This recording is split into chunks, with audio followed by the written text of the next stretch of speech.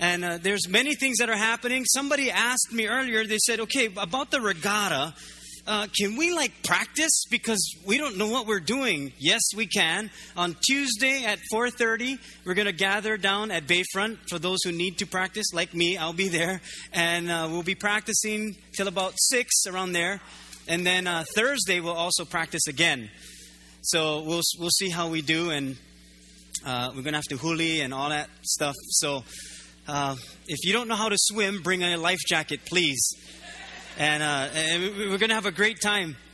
Also, following our regatta Saturday, next week Sunday is our Forerunners Day. It's when we honor our kupuna in our service. So those of you who are our kupuna, our seniors, that next week you get free breakfast. So I didn't mention that first service, so I'm not sure if those are in the first service know that, so you might have to spread the word. But it's just a way to honor those that have done so much for us in this next generation coming up. You have given over and beyond. You raise us. You raise the grandkids.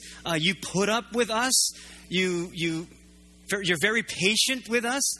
And we just want to say thank you for all that you do and for the love that you share with the rest of the community. So if you are, I don't know what the age is, but I'm sure you do. But you're going to have a free breakfast, and we're going to have a wonderful service. Pastor Alex and Pastor Pauline, along with myself, will be speaking next week. And just to, again, lift up those that have gone before us and have paved the way to make this a better community. Okay, so that'll be happening next week. Okay, what else are we talking about? We are actually in the midst of our series, God and Us. And we've actually been talking about how to partner with God in the things that He's doing. And like we said, later on in our service, we're going to be receiving the offering that you have been saving for in the Save to Save campaign. And so I'll give some instruction later on how to do that. And we all prepare for that. We've all heard the Lord, and many of us have said yes to it. Some of you are new today, and you're wondering, what is this Save to Save deal?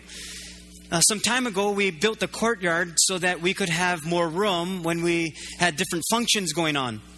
Well, it's not finalized yet, and we need to cover it and do things like that. And so many of us have been saving for a couple months and to finalize the structure, but it's not just for that. We're actually giving to a God who will bring all of our resources together and do something wonderful for His kingdom so that people can know Him, so that people can find Him, and so that people can draw close to Him. That's why we're calling it Save to Save, that we saved of our finances in the hopes that someone might get saved. And I'm grateful for those who gave before I came to know the Lord, before I came to church. It was the hearts that were given prior to me arriving that allowed me to find Jesus Christ. And so we're investing in eternity. We're investing in the things of God rather than putting up a structure. Non-Christians can put up a structure. But something happens in the heavenlies when we as God's people say, we're going to give to you, God, and then you're going to do something magnificent. And so that's what it's for. Some of you will be sitting here in service, and then God will speak to you, and then He'll say, you're going to be a part of that. You're going to struggle with it a little bit. Some of you, God has already spoken to you, and you're saying, no, I'm 100% on board. And then there are some that God says you're not to give. And for whatever reason that God speaks it, then you obey God. But it's all of us getting prepared. We all prepare for things. I love going to the movies, and I'll prepare before I sit down in the movies. And some of you do too. You get your snacks, right? And what I do is I go get our popcorn.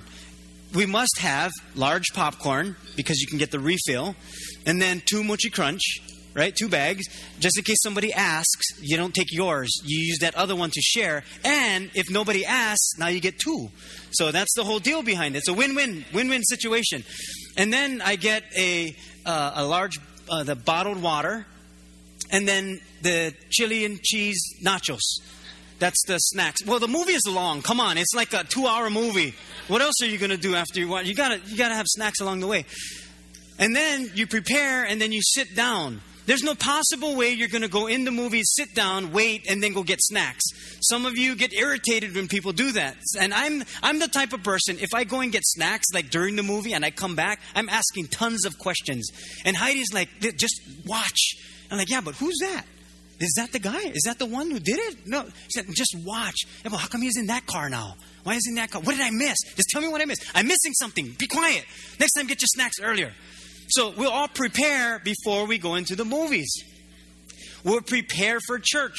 This morning we did like sound checks, and we'll check the lighting, and we'll put on the mics and all of these things. We'll get our clothes ready. We'll iron our clothes. We'll get our shoes out, everything ready. Some of you got ready this morning, and some of you were late because you were getting ready this morning. And some of you are like, hurry up, we're going to be late for church again. I told you get your clothes ready last night, and you'll prepare differently. Some of you will put on your makeup. Some of you women will put on your makeup, and then you'll look at your attire, and then you'll look at your earrings and say don't match. Then you'll change shoes. Then you put on your blouse, and then the buttons broke. Oh, I gotta change shirt. Oh, no, I gotta change pants. Oh, no, I gotta change shoes. Oh, the earrings. Oh, my cell phone no match. Oh, my car different color. So it's like we all prepare differently. Some of us take 2 minutes. We get up, brush teeth, don't need hair, put on hat, we go. And some of us take a little bit longer. We all prepare for things differently. Now, what about when it comes to a perfect God? How do you prepare your heart for a perfect God? Well, what if God wants to move in my life? What if He wants to move in my marriage, in my relationships, in my family, at work, with my children, in the way I think or my attitude, my finances, my serving time? When I do things for Him, how do I prepare my heart for a perfect God? There's 2 people that we're going to look at in the Bible. Actually, a couple more, but two people that we're really going to focus on, and their names are Cain and Abel. And some of you know them and already thinking, oh, great. Well, where is this going to go? Because I know what happened to Abel. Cain and Abel were the ones that were born from Adam and Eve. And I'm going to read from the book of Genesis, and you have your notes that you can take out in your bulletin. By the way, in your bulletin, there's a special offering envelope, and that's where you can put your save to save if you're going to be a part of that. But this part, Genesis chapter 4, I'm going to read. It's not in your notes. But in Genesis chapter 4, it talks about Cain and Abel and what took place when they prepared their hearts for God. Because all of us, sometime in our life, are going to have to prepare ourselves for God. Because He wants to move in our lives. And we're actually going to learn 3 practical solutions in preparing our hearts for God. And in the book of Genesis, chapter 4, it says, Now Adam knew Eve, his wife, and she conceived and bore Cain, and said, I have acquired a man from the Lord. Then she bore again, this time his brother Abel. Now Abel was a keeper of sheep, but Cain was a tiller of the ground. And in the process of time, it came to pass that Cain brought an offering of the fruit of the ground to the Lord. Abel also brought of the firstborn of his flock and of their fat. And the Lord respected Abel and his offering, but He did not respect Cain and his offering. And Cain was very angry, and his countenance fell.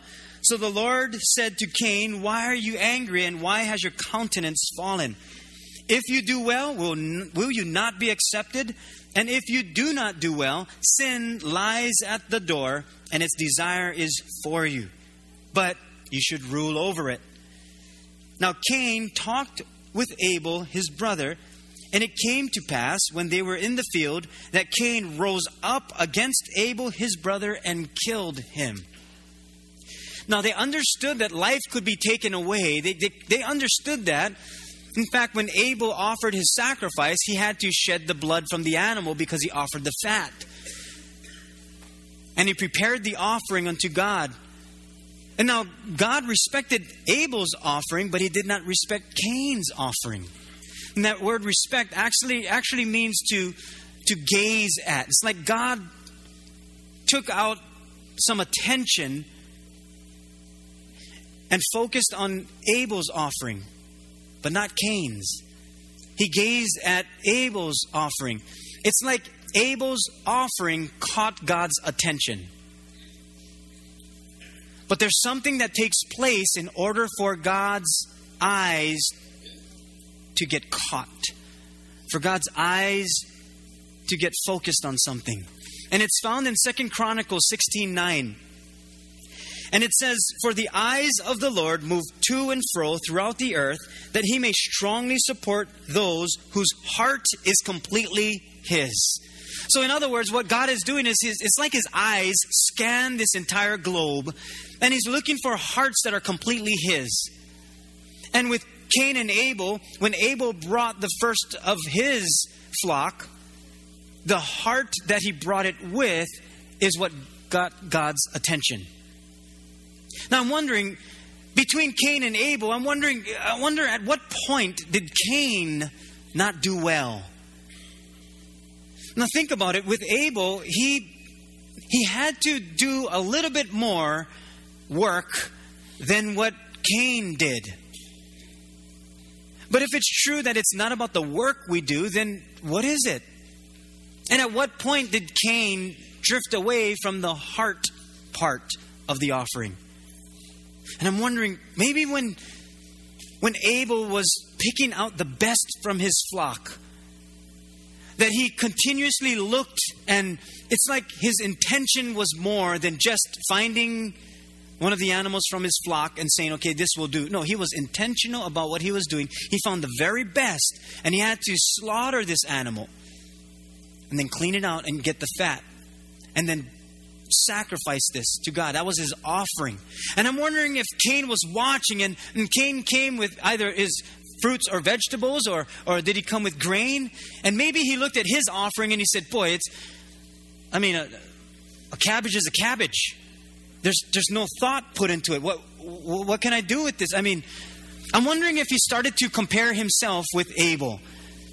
And maybe along the line, maybe his heart started to drift a little bit. Or maybe he just went through the routine. But whatever the case, Cain's heart was different than Abel's. And Abel's offering captured God's attention. You know, when we do things in our families, in our marriages, when we prepare our hearts for God, when he wants to speak to us and when he's asking us to obey, there's things that go on inside of us that cause us not wanting to obey God. We have feelings, we have emotions, and we don't want to. But there's certain things that must happen in order for us to obey God. There's certain things that must happen for us to prepare for God's heart.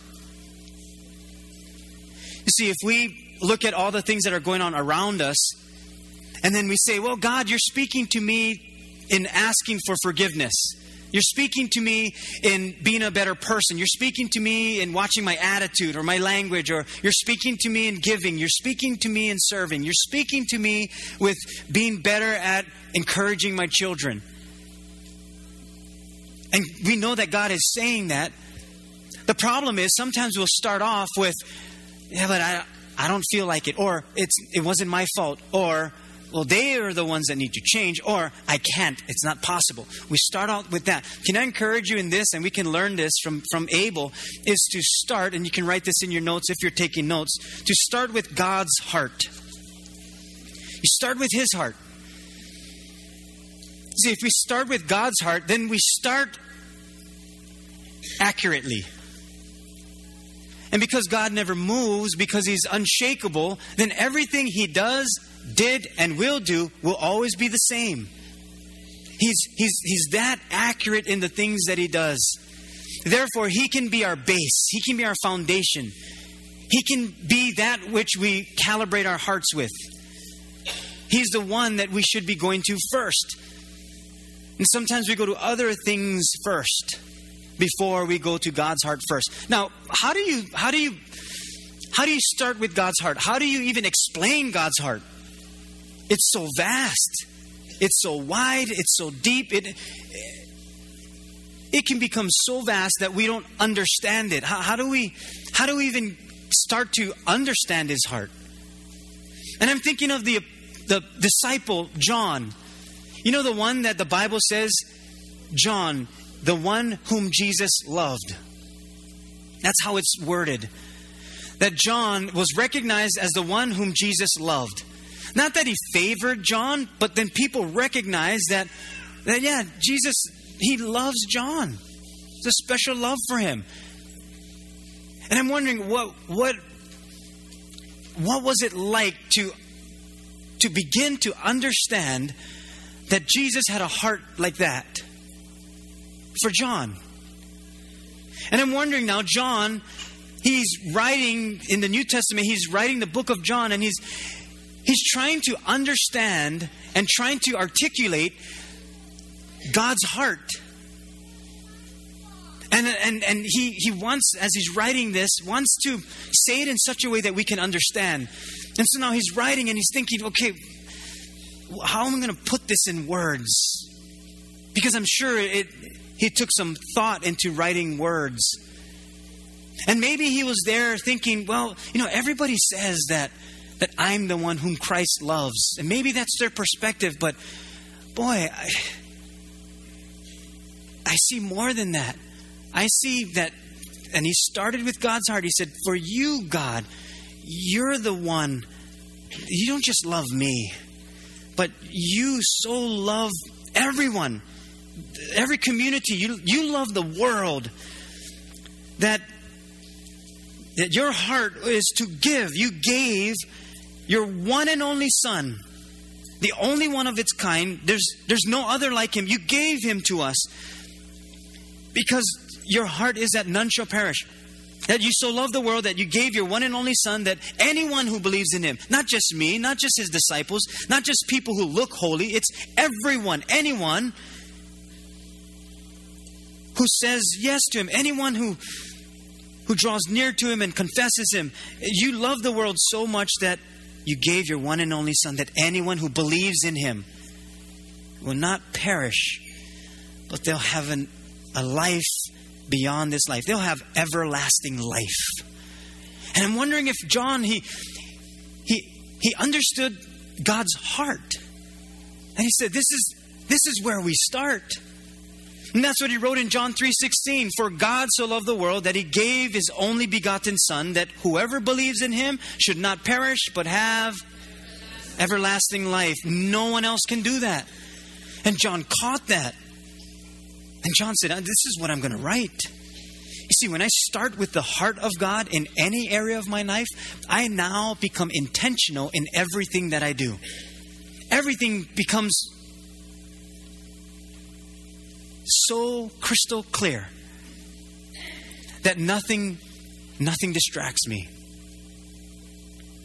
That I'm so focused on who God is, and I start with his heart, and I'm intentional about the things that I do, that even if things don't go as according to my plan, I'm okay because I'm starting with God's heart. See, God is intentional when it comes to giving. He's intentional about the things that he does. He's intentional about loving. It's not just random. It's not just things happen. He's intentional.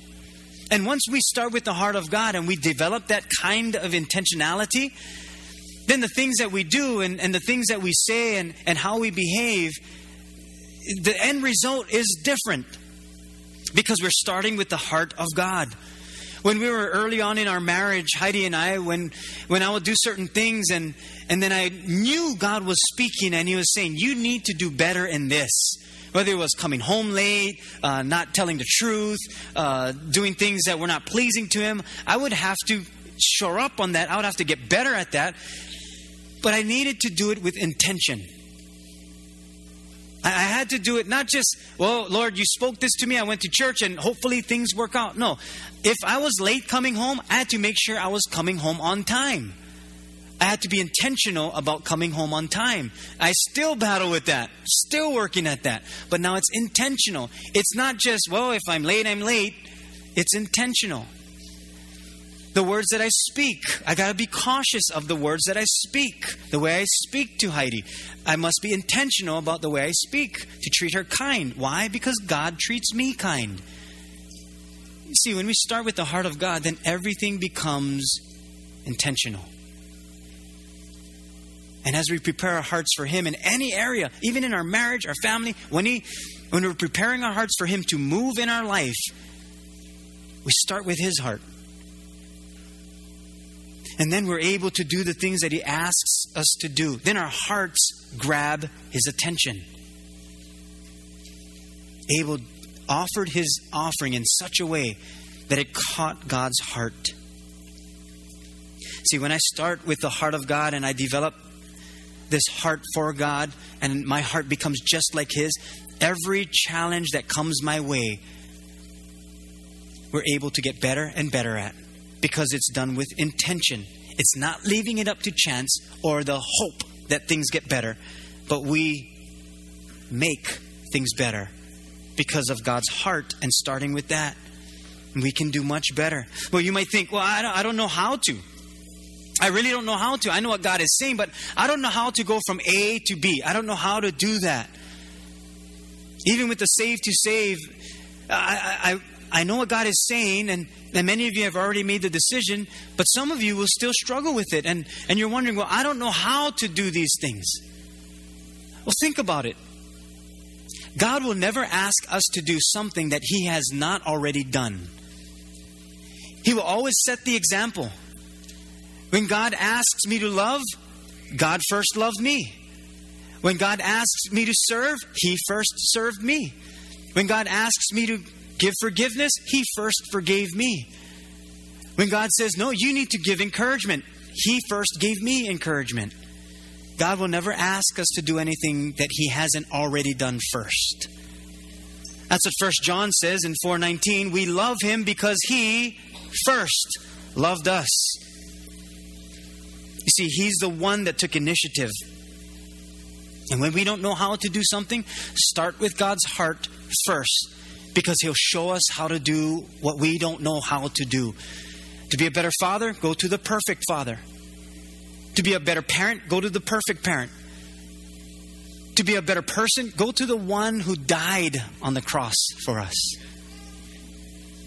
Start with His heart. And I know sometimes we don't feel like it. You know, emotions get the best of us.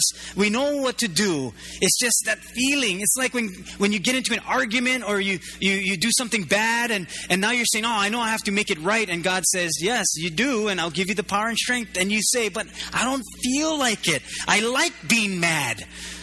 And it's not my fault. It was her. It was him. It was them. It's not me.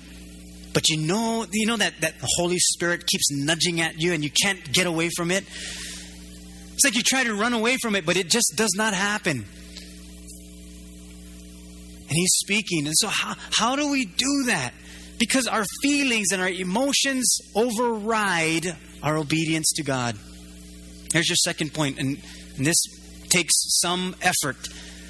Will, W-I-L-L, must override feelings. You know that will that God gave to us? He gave that to us because He knew that we won't always feel like obeying Him. He's a smart God. Sometimes I don't feel like it, but I will. Sometimes I don't feel like doing certain things, but I will because God said so. Sometimes we don't feel like making things right, but we will. Why? Because God said so. And God will give us the strength to do it. There are times where you're not going to feel like making things right in your marriage. You're not going to feel like giving encouragement to someone. You're not going to feel like it, but if God said so, then you will. That's how powerful God is in us when He's given us a will that connects with Him. Remember Jesus in the Garden of Gethsemane? Before He went to the cross, He had some emotions. He had some feelings. In fact, He told God, He said, if possible, can this cup be taken away from me? If possible, can there be another way? And I'm paraphrasing a little bit, but I'm wondering if Jesus was just saying, I don't feel like it. I mean, I don't think any of us would feel like dying on the cross. I think the human side of Jesus Christ, being all God yet being all human, the human side of him understood feeling, emotion, which means he understands what we go through. But remember his words when he ended? He said, well, but hang on. God, not my will, but let your will be done. It's like Jesus was saying, my will overcome how I feel right now. I don't want to, but because you asked me to, I will. I don't feel like it, but I will. I don't want to go to the cross, but I will. It's like that willpower that God gave to us when connected with Him, God and us, becomes an unstoppable force. And Jesus said, no, not my will be done, but your will. There's another man by the name of Saul who was the first king of Israel. His responsibility was to be the king. He wasn't to do the priestly things and to burn the sacrifices. But there was one instance where people were waiting for Samuel to come to offer the sacrifice. And Saul is there and he's just waiting and waiting. But after a while, Saul just took it upon himself, got the sacrifice, sacrificed it to the Lord, which was a no-no. He was not supposed to do that. Samuel comes on the scene and he says, hey, what are you doing, Saul? And he says, well, you're kind of taking long, so I figured, might as well. And, the people are here and, it's an offering to God anyway. And Samuel, he corrects Saul, and it's in 1 Samuel chapter 15:22. He says, well, what is more pleasing to the Lord? Your burnt offerings and sacrifices, or your obedience to His voice? Listen, obedience is better than sacrifice, and submission is better than offering the fat of rams. And Samuel is saying, when we operate on obedience and submission, then it really doesn't matter what the scoreboard says in my life. My will to obey overcomes and wins over my feelings. That willpower that God gave to us. And when God speaks and I obey His voice, I unlock the blessings that would have been withheld otherwise. It's like that will to obey is that key that opens the doors of blessings in my life. Following feelings tend to lock doors and put me in places I don't want to be. Will must override feelings. Why? Because I represent the Lord. I represent Him. And God will continuously give me opportunities for heart tune-ups. It's like when you go in for a heart checkup or you go in for a physical, they check your heart to make sure it's okay. God will give us opportunities to have heart checkups. And so He says this in Colossians 3:17. So whatever you do or say, do it as a representative of the Lord Jesus, giving thanks through Him to God the Father. Yeah, in whatever we do, in our marriage, in our relationships, in whatever you do it as a representative of the Lord Jesus. You're not doing it just because it sounds great. You're saying, no, my will to obey you, I'm doing this because I represent you. That's how I'm preparing my heart for you, God. I'm doing this because you said so. And when we prepare our hearts for God and He speaks, boy, it's not that obedience becomes easier. But boy, the end results are so much grander. And when God speaks and we have that tension and our will to obey overrides our feelings, boy, it's like He says, well, the windows of heaven I can open up. Because your will to obey overrides your feelings. Will it be difficult? Absolutely. Will it get messy? It may. It may even challenge my walk with God. That's why my faith is required. And you can write this in your last point. When God speaks, just take a step of faith. You don't need to jump. You don't need to leap too far. Just take a step of faith. Whenever He speaks, in whatever He speaks, just take a step of faith. When things aren't going right and you have to make something right, or a relationship goes bad, and He says, oh, you need to make it right. Just take a step. You don't have to do anything magnificent. Just a step of faith. When He says, oh, you got to clean up your language. Oh, okay, one swear word at a time. Okay, God, I'm kind of, all over the place, but I understand one at a time. and go from 100 a day to 99 and then 98. And then after a year or so, you're, pretty good. Once in a while, it'll slip out. Once in a while. And then God says, okay, you're doing so much better.